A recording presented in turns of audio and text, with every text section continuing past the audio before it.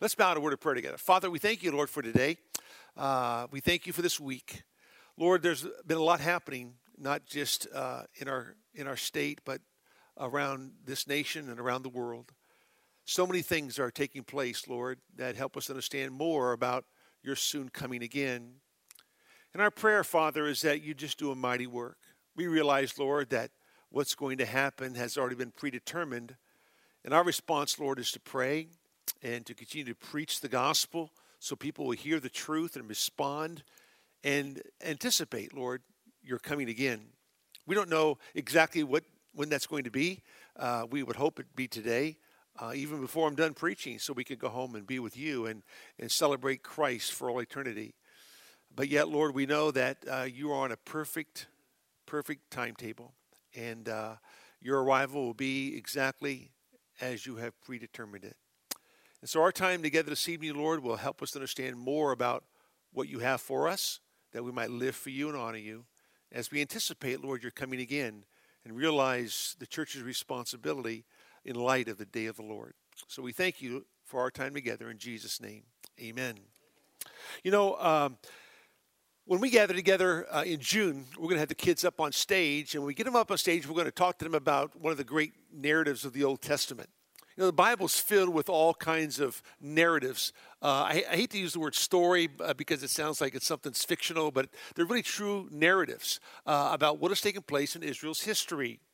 And for the most part, if you've been with us over the years, you know about a lot of those narratives. We've studied Moses, we've studied Joseph, we've studied Abraham, we have studied Nehemiah and Gideon and Samson, we have studied Joshua, Judges. I mean, we've done a lot of Old Testament study on Wednesday nights, just because we want to give you the whole counsel of God. My responsibility is to make sure you hear all the Bible, not just parts of the Bible.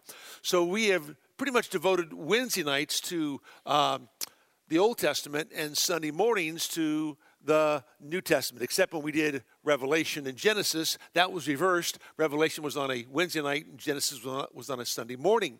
But for the most part, we try to cover those Old Testament narratives to show you that our God is the same yesterday, today, and forever. He's always in operation. He's always doing the work that he deems best and which will bring about his glory and his honor.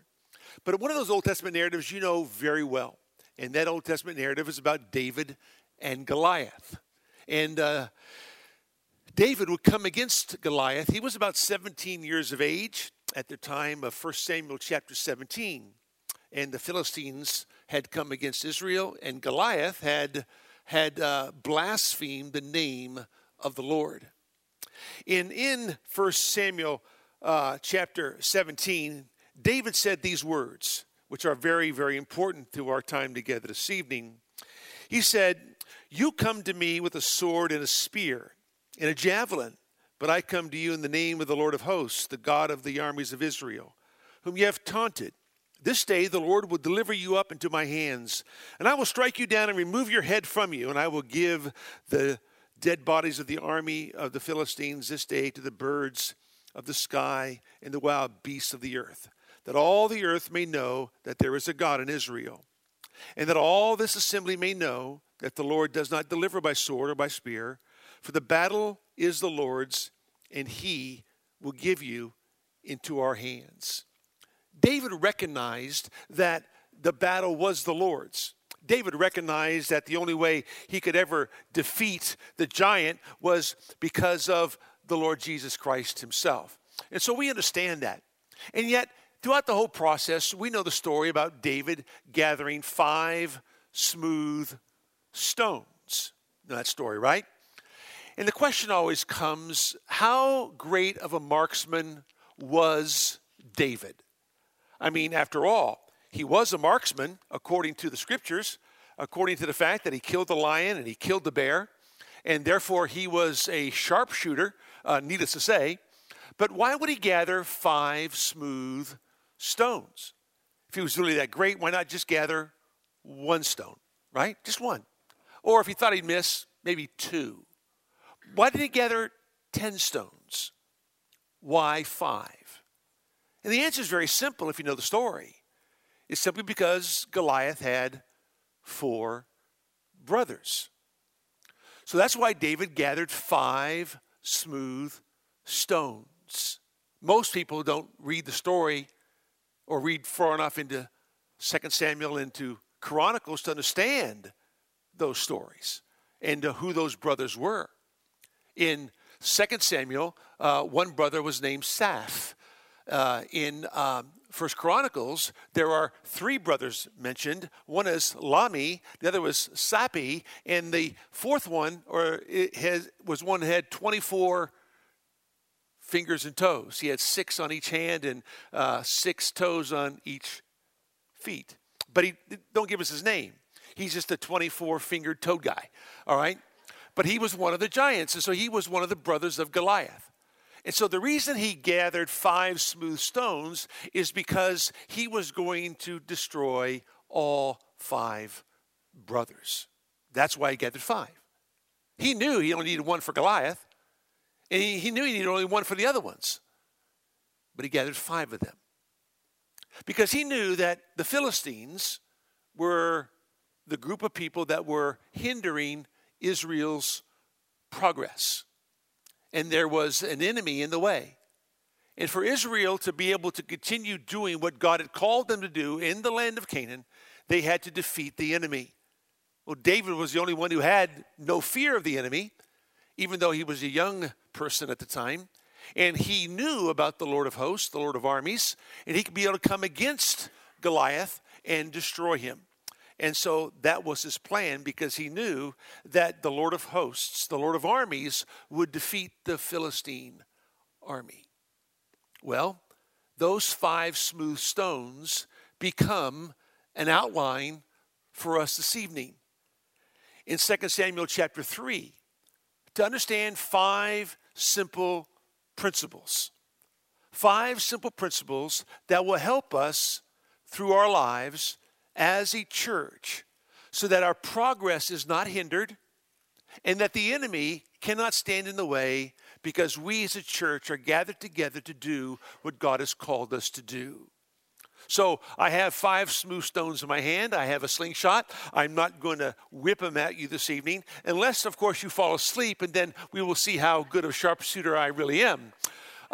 We will do this with our children in June. We'll gather them up on stage. We're going to give them 5 words from the book of Proverbs, 5 words that will set them on the right path, 5 words that will help them understand that if they follow what God's word says through the book of Proverbs and understand the importance of those 5 specific words, it will take them through their young childhood, through their teen years, into adulthood, but they must master those 5 words. And they're all in the book of Proverbs. We'll share them with you. They'll be good for us to be reminded of, but challenge our children with as you go home and spend time with them in the Word throughout the week. But tonight, it's about 5 smooth stones that will help us not be hindered in our movement as a church, so that no matter who the enemy is, no matter what the enemy is, if we understand these 5 stones, they will help us be all that God wants us to be. So let's begin by looking at 2 Samuel chapter 3, and let me read it to you, set it in your mind, and then we'll go from there. All right? 2 Samuel chapter 3, verse number 1. Finally, brethren, pray for us that the word of the Lord will spread rapidly and be glorified, just as it did also with you, and that we will be rescued from perverse and evil men. For not all have the faith, but the Lord is faithful, and he will strengthen and protect you from the evil one. We have confidence in the Lord concerning you, that you are doing and will continue to do what we command. May the Lord direct your hearts into the love of God and into the steadfastness of Christ. Okay, so principle number 1 is this. You need to understand that you need to personally pray. Personally pray. I've written it on the stone so that you would know that, with the verse on the back, so you would know that as well. But you need to personally pray. Paul says, finally, brethren, pray for us. You know, prayer is a very taxing work. Prayer is not something that's simple to do. Just ask yourself how much time you spent in prayer today. Probably not very long, right? don't say yes. Just don't say anything. Just listen. But for the most part, we don't spend a lot of time in prayer. And why is that?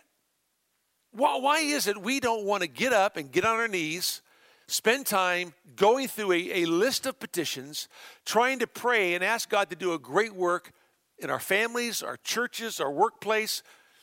We'll spit a prayer out here and there, but for the most part, we don't spend a lot of time in prayer. But Paul was a man of prayer. He knew prayer was the key to everything. I mean, spiritual ministry, spiritual work demands a spiritual task.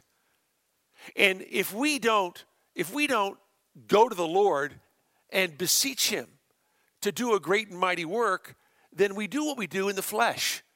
We do it because we're talented, we're gifted, we're eloquent, we have our own ingenuity, our own devices, and so we just think we can go through our Christian life just like we do our regular life, not knowing that they all come together as one, right? The Christian life is our regular life.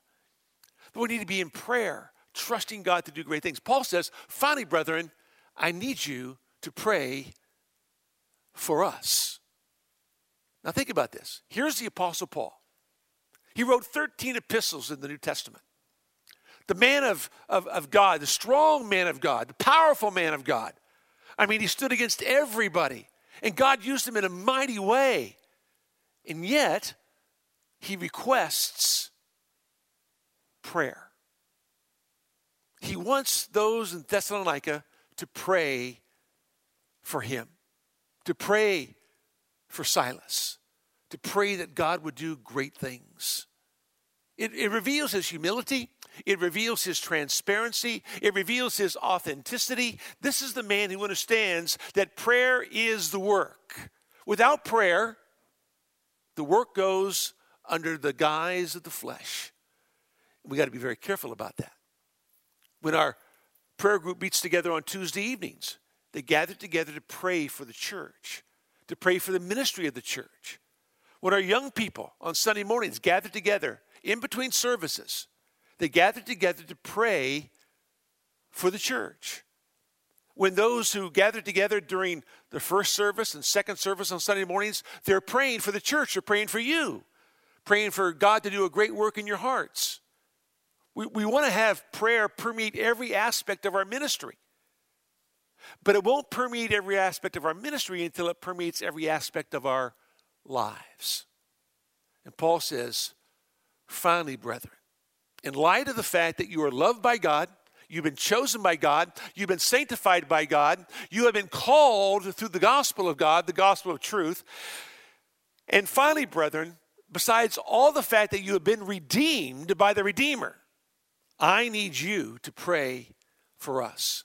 Finally, brethren, in light of the day of the Lord, in 2 Thessalonians 2, it's all about the coming day of the Lord. The Antichrist is coming and all that's going to happen. Finally, brethren, don't forget you need to be in prayer. And you need to be praying for us. Be involved. Now, Paul was a man of great prayer. He prayed for those in Thessalonica all the time. Over in 1 Thessalonians chapter 1, Paul said these words when he wrote the first epistle. He said, we give thanks to God always for all of you, making mention of you in our prayers. We give thanks to God for every one of you, always mentioning you in our prayers. And then over in chapter 2, verse 13, for this reason we also constantly thank God that when you received the word of God, which you heard from us, you accepted it not as the word of men, for what it really is, the word of God, which also performs its work in you who believe. We are so grateful to God that when you heard the word, you received the word. You put out the welcome mat to the word. You welcomed the word. And because you're believers, it had a powerful work in your life. And then he says over in chapter 3, verse number 9, for what thanks can we render to God for you in return for all the joy with which we rejoice before our God on your account? As we night and day keep praying most earnestly that we may see your face and may complete what is lacking in your faith. Again, Paul mentions, I am praying for you. We are bringing you before the throne of grace And then, of course, over in chapter 5, he does it again at the end in verses 23 and 24. And then in chapter 1, we've already seen he's praying for them in verses 9 and following. We saw it in chapter 2 last week in verses 16 and 17. And then in chapter 3 at the end of this chapter, 16 and 17 again, he's praying for them. Paul was a man of prayer.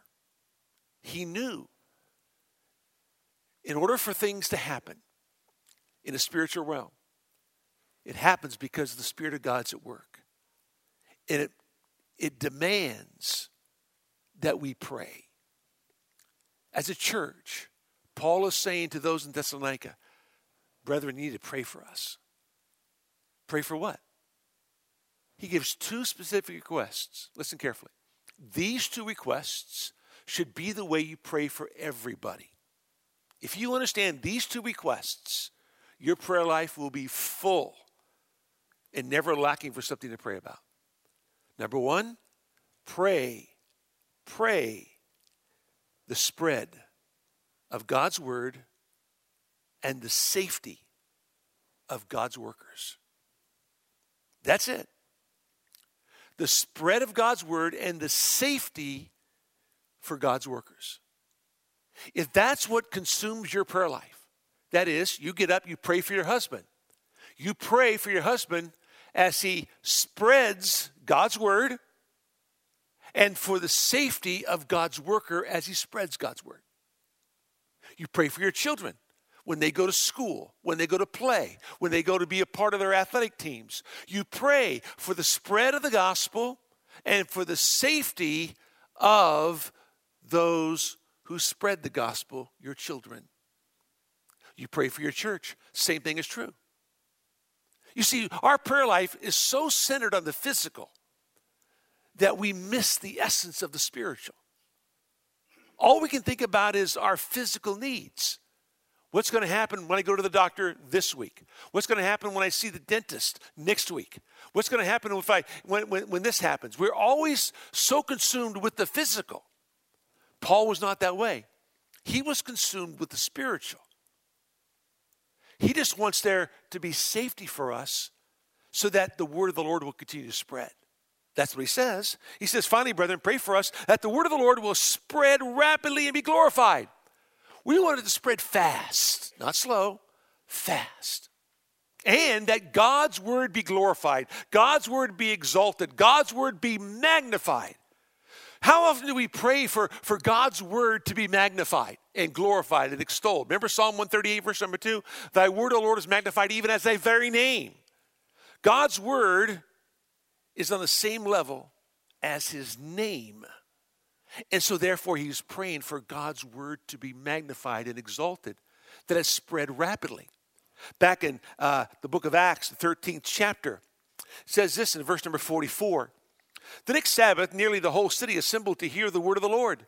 But when the Jews saw the crowds, they were filled with jealousy and began contradicting the things spoken by Paul and were blaspheming.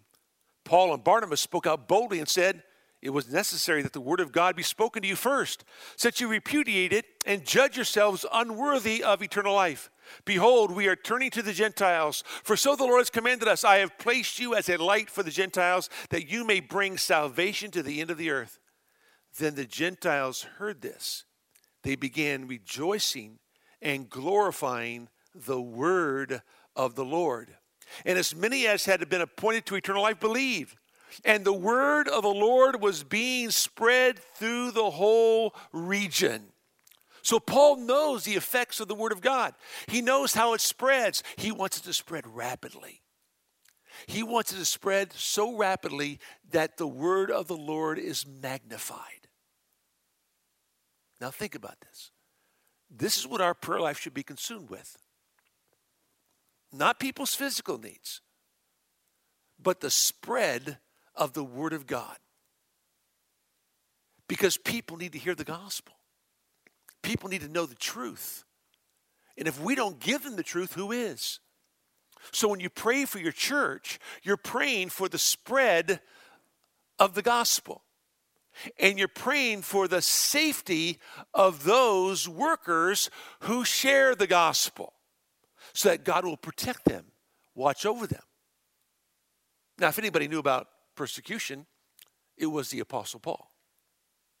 And this is not the first time this was addressed. Over in Romans chapter 15, Paul says this, Romans chapter 15, verse number 30, "Now I urge you, brethren, by our Lord Jesus Christ, and by the love of the Spirit, to strive together with me in your prayers to God for me, that I may be rescued from those who are disobedient in Judea, and that my service in Jerusalem may prove acceptable to the saints, so that I may come to you in joy by the will of God and find refreshing rest in your company. Now the God of peace be with you all."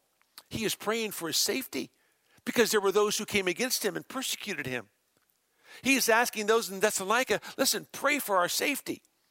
When we pray for those in our assembly who are police officers, we're praying for the spread of God's word and the safety of God's workers, because they're going out and representing Christ to a lost world. And as they go and represent Christ to a lost world, we're praying for the safety as they do so. You see, this is so simple to understand.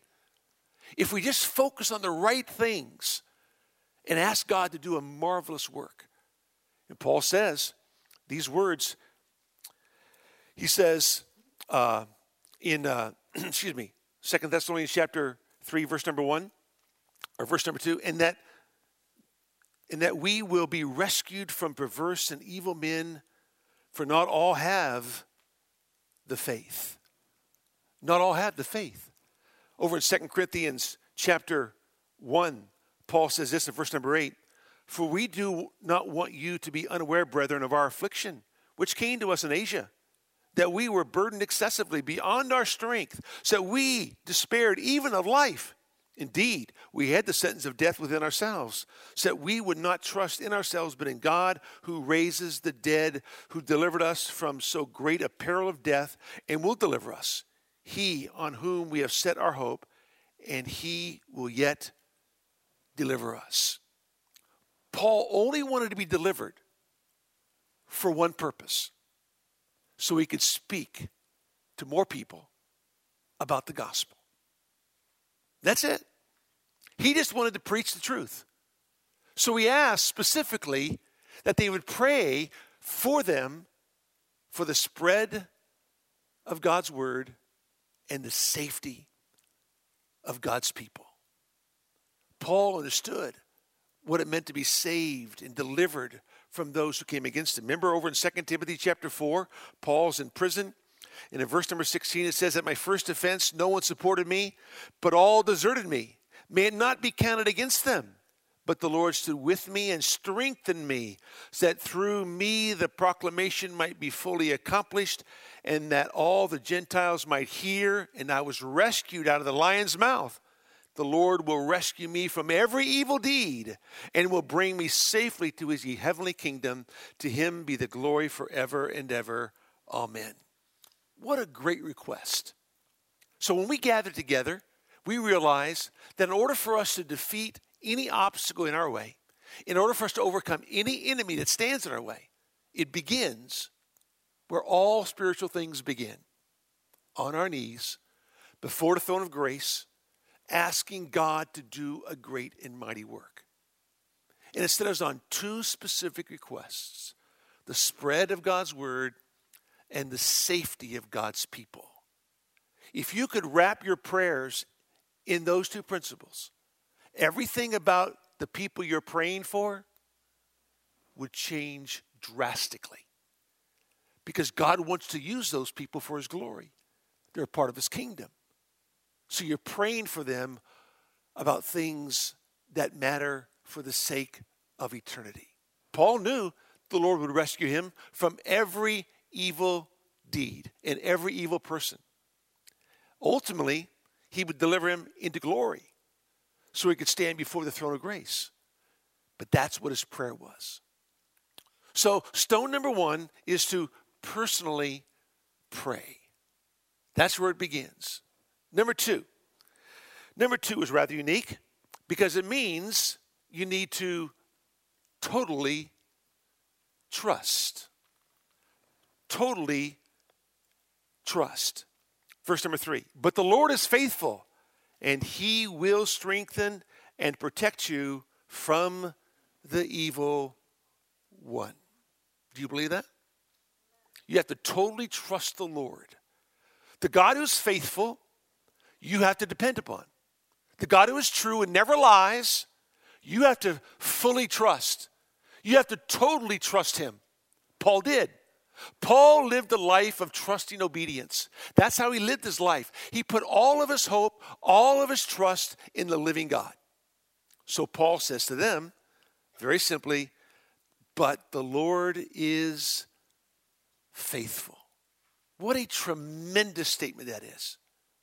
Remember what Paul said over in 1 Corinthians chapter 1.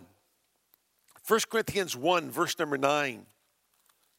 He says this, God is faithful, through whom you were called into fellowship with his Son, Jesus Christ our Lord. God is so true and so faithful that the name he wrote down in eternity past, that he predestined to be conformed to his image, he was so true to that, that when it was time to call you into his kingdom, he did. Remember 1 Corinthians 10:13, very familiar verse. Paul says these words. He says, no temptation has overtaken you, but such as common to man. In other words, every trial, every parosmos, every temptation that comes your way is something that's very common. It's not uncommon. We tend to think that, the temptation coming my way is just so different than everybody else's temptation. It's just so uncommon. The Bible says, no, it's very common. Your brethren all go through this. You might not know all of them who go through the same thing you do, but the trial, the temptation is common to man. You're not on an island all by yourself. Now listen to this. He says these words, and God is faithful, who will not allow you to be tempted beyond what you are able, but with the temptation will provide the way of escape also, so that you will be able to endure it. Wow, what a testimony. God, do you know that God in every temptation provides a way of escape? And do you know why you don't see the way of escape? Because you don't want to see it. That's why you succumb to temptation. God is so faithful that whenever temptation comes, he always provides a route of escape. There's always an escape route. But the reason you don't find it, the reason you don't see it, is because you want to stay in the temptation. You want to sin. That's why you don't find it. God doesn't hide it from you. See if you can find the escape route. I'm going to put it over here in a corner someplace. You got to find your way to go get it. No. He always provides a way of escape because he's faithful. Do you think he wants you to sin? No. He wants you to live in disobedience? No. So what's he going to do? God is so faithful. Remember the disciples' prayer? Lead us not into temptation, but deliver us from the evil one. 1 Corinthians 10:13 is the answer to Matthew 6's prayer. Because God always finds you in a situation and provides for you the escape route. He always does. And so when you succumb to temptation, it's because you wanted to. It's because you wanted to sin. It's as simple as that. We can psychologize it any way we want. We can try to philosophize about it any way we want. It's all because you want to sin, because the escape route is always there because God is faithful. He will not allow you to be tempted beyond what you are able to endure, but will always provide that route so that you can run away. That's why Paul tells Timothy, flee these things, Timothy. 1 Timothy 6. That's why it says, flee immorality, flee idolatry. Run away from those things. There's always a pathway that you can follow, that you can run, that you can be on, that will cause you to endure the temptation and come out on the other side stronger. And Paul says, I need you not only to personally pray, I need you to totally trust the Lord. In light of the day of the Lord, in light of the church and the day of the Lord, in light of the fact that in chapter 1, it was all about consolation amidst adversity, Chapter 2 was all about correction around prophecy. Chapter 3 is all about clarification concerning your responsibility. And what is your responsibility? To be involved personally in praying for us and totally trusting God because he's faithful. We need to learn to live dependently upon the living God. Listen, if you are personally praying, you will be totally trusting. But the reason you're not trusting is because you're not praying. You're trying to tackle the temptation yourself. You're trying to handle the difficulties yourself. You're trying to raise your family yourself. You're trying to provide for your family yourself. You can't do that. You need the Lord. You need him in everything. And so you go to your knees. You cry out to the living God. And you pray. And as you do, you begin to throw yourself upon him and his mercy and to trust him for everything. So Paul says, but the Lord is faithful, and he will strengthen and protect you from the evil one. Wow. That is so important. Why? Because we need to be protected from the evil one. Listen, as time goes on, and we live in this country, and the persecution of the church becomes stronger and stronger and stronger, you're going to need people who continually pray for the church. And you pray specifically for the spread of God's word and the safety of God's workers. That's what you pray for. That's all you got to pray for. That's it. Just pray that way. And watch and see what God does. Because God is going to strengthen and protect you from the evil one. You have to believe that. Because God said it. And God is faithful. And God is absolutely true to his word. Remember 1 Peter chapter 5, verse number 9? We're to resist the evil one steadfast in the faith. Ephesians 6 talks about the shield of faith, the truth of God's word, and trusting in all that God says is so important. Let me help you understand something about God's faithfulness. Listen to Psalm 36, verse number 5. Your loving kindness, O Lord, extends to the heavens. Your faithfulness reaches to the skies. Your faithfulness reaches to the skies. Psalm 40. Psalm 40 says these words. Verse number 10. I have not hidden your righteousness within my heart. I have spoken of your faithfulness and your salvation. I have not concealed your loving kindness and your truth from the great congregation. Psalm 89.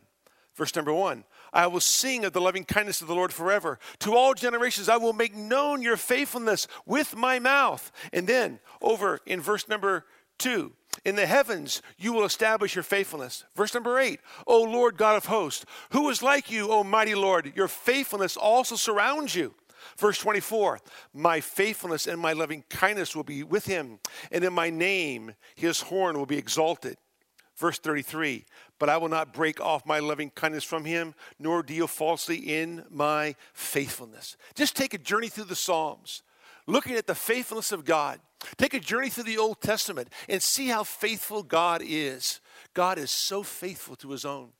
He's so true to his own. And Paul says, I just need you to totally trust the God who's faithful.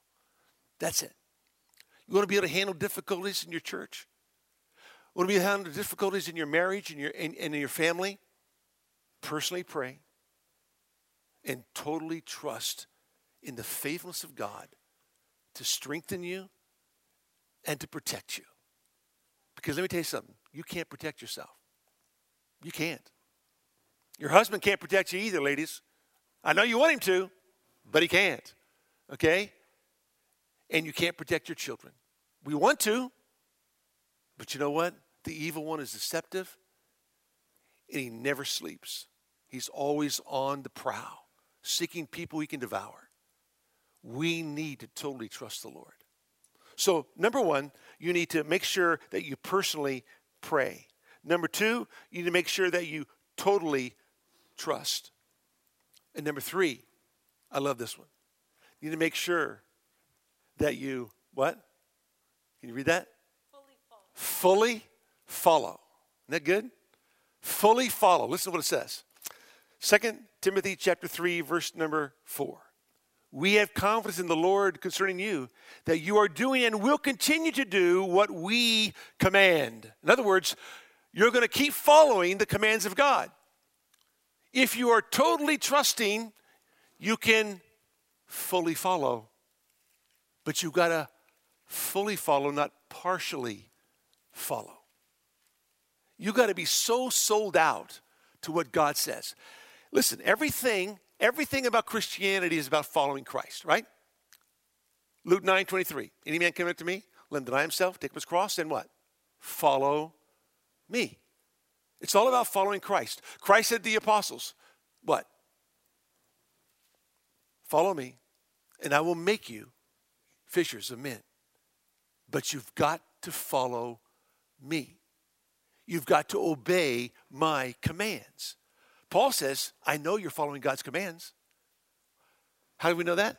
Look back in 1 Thessalonians chapter 1. He says, knowing, brethren, beloved of God, verse number 4, his choice of you, for our gospel did not come to you in word only, but also in power and in the Holy Spirit and with full conviction, just as you know what kind of men we proved to be among you for your sake. You also became imitators of us and of the Lord, having received the word in much tribulation and with the joy of the Holy Spirit, so that you became an example to all the believers in Macedonia and in Achaia. For the word of the Lord has sounded forth from you, not only in Macedonia and Achaia, but also in every place your faith toward God has gone forth, so that we have no need to say anything, for they themselves report about us what kind of reception we had with you, and how you turned to God from idols to serve a living and true God, and to wait for his Son from heaven, whom he raised from the dead, that is Jesus, who rescues us from the wrath to come. See, he knows of their obedience. He knows of their work of faith. He knows of their steadfastness of hope. He knows of their desire to honor the Lord. Now he comes back and says, look, I need you to fully follow everything that we've commanded you. We know from Psalm 19, verse number 8, that the commandments of the Lord are clean and pure and holy. Everything is about the commandments of God. God is not into suggestions. God never gives suggestions. He only gives commands, but you must fully follow what God says. Have you ever noticed that we love to do some of the things God says? We just don't want to do everything that God says. And we think that if we do some of them, we'll gain his favor. God wants total obedience, not partial obedience. Remember Saul way back in 1 Samuel, who partially obeyed but didn't fully obey? He lost his kingdom because he didn't destroy King Agag and didn't kill all the animals. God said, destroy everybody, kill every living creature, destroy them all. But Saul had another plan. He thought it would be good to spare the king. Why? Because he was a king. He wanted people to spare his life. So he spared King Agag. That's not how it works. You got to fully follow the Lord. Remember Joshua and Caleb way back in Joshua chapter 14? Listen to the words in Joshua 14, beginning with verse number 6.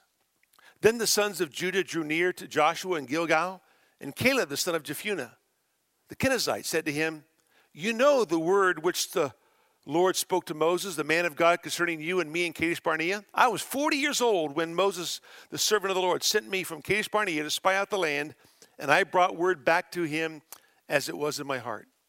Nevertheless, my brethren who went up with me made the heart of the people melt with fear. But I followed the Lord my God fully. He fully followed. So Moses swore on that day, saying, surely the land on which your foot has trodden will be an inheritance to you and to your children forever, because you have followed the Lord my God fully. So not only does Joshua give testimony that he fully followed the Lord, because right now he's 85 years old. Okay, so it's 45 years later. He's still following the Lord fully. So now Moses echoes the fact that Caleb fully followed the Lord. And then it says, verse 10, now behold, the Lord has let me live just as he spoke these 45 years from the time that the Lord spoke this word to Moses when Israel walked in the wilderness. And now behold, I am 85 years old today. I am still as strong today as I was in the day Moses sent me. As my strength was then, so my strength is now for war and for going out and coming in. Now then, give me this hill country about which the Lord spoke on that day. For you heard on that day that Anakim were there with great fortified cities. Perhaps the Lord will be with me, and I will drive them out as the Lord has spoken. So Joshua blessed him and gave Hebron to Caleb, the son of Jephunneh, for an inheritance. Therefore Hebron became the inheritance of Caleb, the son of Jephunneh the Kenizzite, until this day, because he followed the Lord God of Israel fully. 3 times in chapter 14, it speaks of Joshua fully following the Lord. You see, Caleb, excuse me, I keep calling Joshua, it's Caleb. But see, that's the essence of obedience. That's the essence of Christianity. It's all about following the Lord Jesus. And Paul wants these people in Thessalonica to be sold out. Not just to totally trust, but to fully follow. Why? Because faith is trusting obedience. It's trusting in God totally and fully following everything he says. That's what faith is all about, trusting obedience. And so here was Paul echoing the same thing, but just letting them know, look, you need to depend upon the Lord who is faithful, because he will rescue you. He will deliver you from the evil one. At the same time, you need to keep obedient. Keep obeying the commands that we've given to you. We know you're already obeying them. Don't stop. Fully follow everything the Lord God says. Listen, in order for us to win every battle, we must personally pray, totally trust, and fully follow. Those are the stones that allow you to gain victory when facing the enemy, that you need to grasp and you need to come to grips with. Oh, by the way, Caleb was the only one to dispel the enemy from his inheritance. Nobody else could. But Caleb did. Why? Because he was the only one who fully followed. If you fully follow, you dispel the enemy. And he did. And he wanted Hebron, the oldest Jewish residence in Israel. 800 Jewish residents live there today. They're surrounded by 150,000 Palestinians who want them all out. But Hebron is that great place where Abraham spoke face to face to God. That's what Caleb wanted. He wanted to be in that place of intimacy. The place where he could commune with his God face to face. He longed for that because he knew that the key to victory was intimacy. And sure enough, he gained the victory. He dispelled the enemy. He was the only one to do that. You read through the book of Joshua into Judges, and they could not, and they could not, and they could not. It's repeated over and over and over again. Why? Because he didn't fully follow the Lord. But Caleb did. That's why you're able to win your battles, because you're committed to doing what God said. You want to obey the commands of God, not partially, but fully. And that's what he did. So Paul says, these words in verse number 5. May the Lord direct your hearts into the love of God. Into the love of God. I love this one. It's my favorite one, okay? May God direct your hearts into the love of God. That means you got to do what? Spiritually surge. Oh, that's a great word. Surge. Move spiritually into the love of God. May God direct you. May God make you, give you the direction to love him all the more. You see, you can do that if you're totally committed to him and following him fully. You want to love him all the more. Paul says, I want you to be so spiritually astute, so spiritually strong. I want the Lord to direct you into the love of God. Not just the fact that God loves you. They knew that. But that you love him. Is that not the essence of our Christian life? Loving God with all of our heart, with all of our soul, with all of our mind, with all of our strength. That's the first and greatest commandment. That we should love God with all that we have. And as Peter says, even though you do not see him, you love him. Because that's the essence of our walk with the Lord. And Paul says, very simply, listen, I want the Lord to direct your hearts into the love of God. We need to love the Lord with all that we have. We find ourselves loving other things more than the Lord. We know that Romans 5 says that the love of God has been shed abroad in our hearts. We know that John tells us in 1 John that we love him because he first loved us. We also know that 1 Corinthians 14:1 says that we are to pursue love. Do you know that in our walk with the Lord, we are always pursuing what it means to love him all the more? To give of ourselves to him and for him all the more. In fact, you can read through the scriptures and realize that the Bible says that we're to put on love in Colossians 3, and Hebrews 3, we're to continue in love. And in 1 Thessalonians chapter 3, we are to increase in our love. In 1 Peter 4, verse number 8, we're to be fervent in our love. And the Bible says over in 2 Corinthians chapter 8, we are to be sincere in our love so we can provoke one another to love and good deeds. Hebrews 10, 24 and 25. We need to be people who love the Lord, who love him with all of our hearts. And Paul's concern is that their hearts would be directed to the love of God. In other words, you want to surge spiritually. You want to be moved spiritually. You want to be passionate about your love for the Lord. You need to pursue him. You need to go after him. You need to spend time with him. You need to serve him. You need to honor him and exalt him. That's what Paul wanted for them. I need you to spiritually surge. That is, I need you to grow so deep in your walk with the Lord, to be so intimate with him, so in love with him, that you are not sidetracked by anything or anyone else. All your attention, admiration, affection is all directed upward, not outward. It's all given to the Lord God of Israel. Everything about your life is focused on him. Our love for the Lord should be so great. That's why Christ says, if you love father, mother more than me, you're not worthy of me. Right? If you love son or daughter more than me, you're not worthy of me. If you love your own life, you're not worthy of me. Because you need to love me. I loved you so much, I gave my life for you.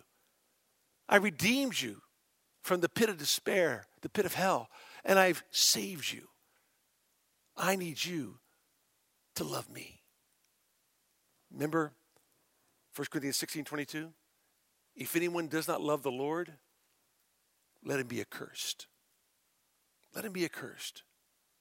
Why is it we saw earlier in 2 Thessalonians chapter 2, the reason people turned away from the Lord is because they did not love the truth. They love something else other than the truth. Those who love the Lord love his word. Remember in John 21, when Christ asked Peter after the resurrection, Peter, do you love me? Do you love me more than these? More than what? What are the these? It could be his future, of fishing. It could be his family, could be his friends.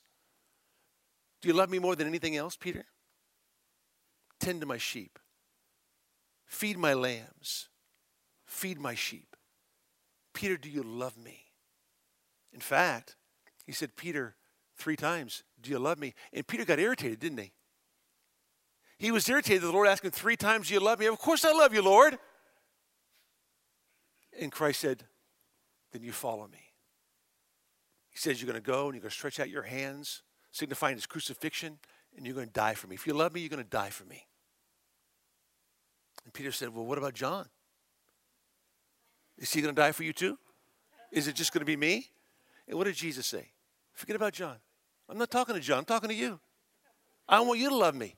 I want you to follow me, even to death. And Peter did. He did. He loved the Lord. So important. And so, if you personally pray, you will begin to totally trust. As you totally trust, you fully follow. As you fully follow, you spiritually surge into the love of God. And then lastly, you patiently persevere. He says these words, may the Lord direct your heart into the love of God and into the steadfastness of Christ, or the patience of Christ, the hupomone, the bearing up under pressure. You need to patiently persevere. You can't give up. You can't quit. You can't stop. You can't take a break. You got to keep persevering over and over and over again, because Satan wants to sit you on the sideline. He wants you to take a break and take time away from the service of the kingdom. No.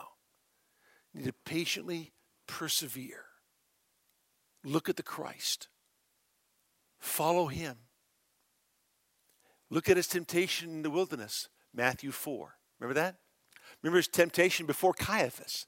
His temptation in the Garden of Gethsemane, where he would sweat like great drops of blood. Our Lord was tempted in all points like we are, yet without sin. And that's why we can go to him, right? Our great high priest, and appeal to him, because he knows temptation. He knows the difficulties. He knows the hardships that we face. And when we go to him and beseech him at the throne of grace, we realize that there's one there that truly understands our deepest needs. I wish that I could understand your issues. I just don't. And I never will, because I'm not God and I'm not you. But the Lord God of Israel, he understands your issues. He knows your frailty. He knows your weaknesses. So he beckons you to come to him and cast your burdens upon the Lord, so he will sustain you. Remember what Peter says over in 1 Peter chapter 2? He says this,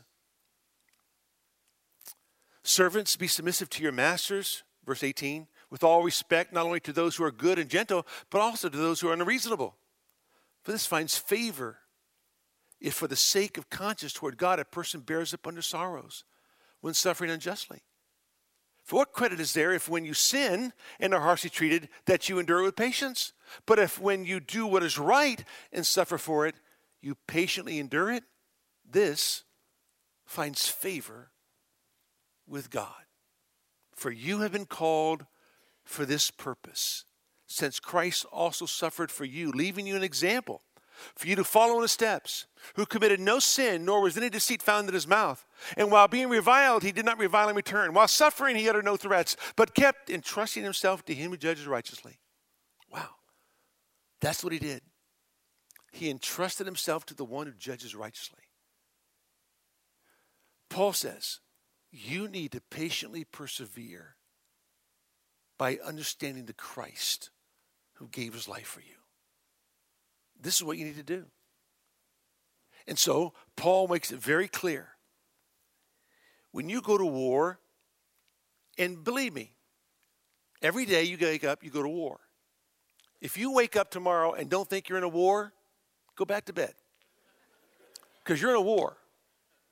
You're not ready to face the enemy. You've got to be ready to face the enemy. To do that, you have to realize that Satan will put every obstacle in your way. Try to destroy you. Every temptation to come your way. He'll do everything he can to get you off track.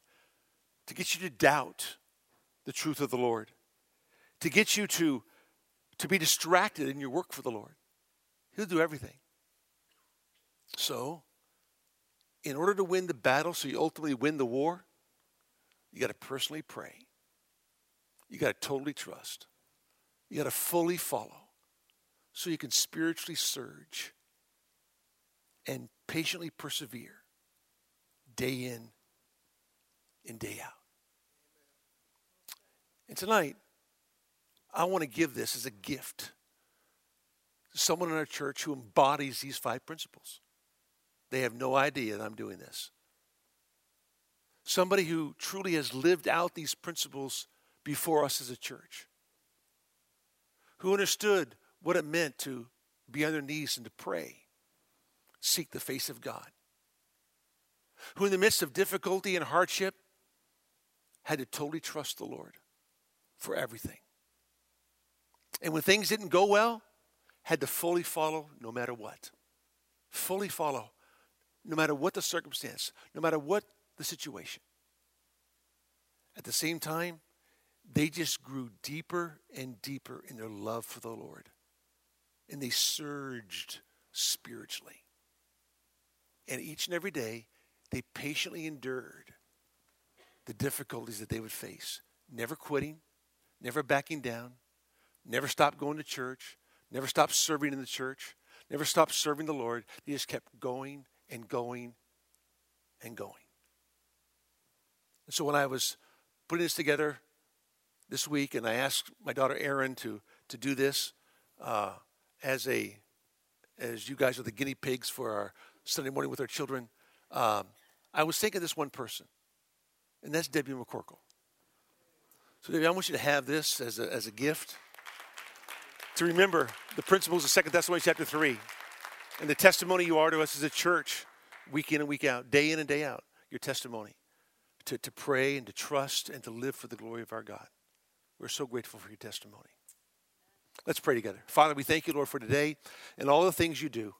Truly, Lord, you are a great and awesome God. Our prayer, Lord, is that we would follow the words of the Apostle Paul. Every one of us can trust you more. Every one of us can pray, oh, so much more.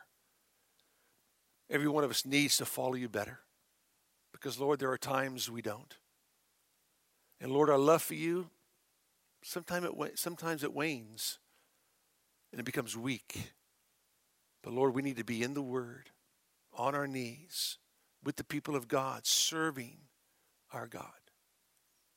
And, Lord, there needs to be this steadfast endurance, this patient perseverance to bear up under pressure, no matter what, and never quit. Because, Lord, the battles are going to come against us as a church more so in the weeks ahead than ever before in our generation. We need to be ready. We need to understand your call upon our life. And may what we heard tonight through your word strengthen us to live for your glory. We pray in Jesus' name. Amen.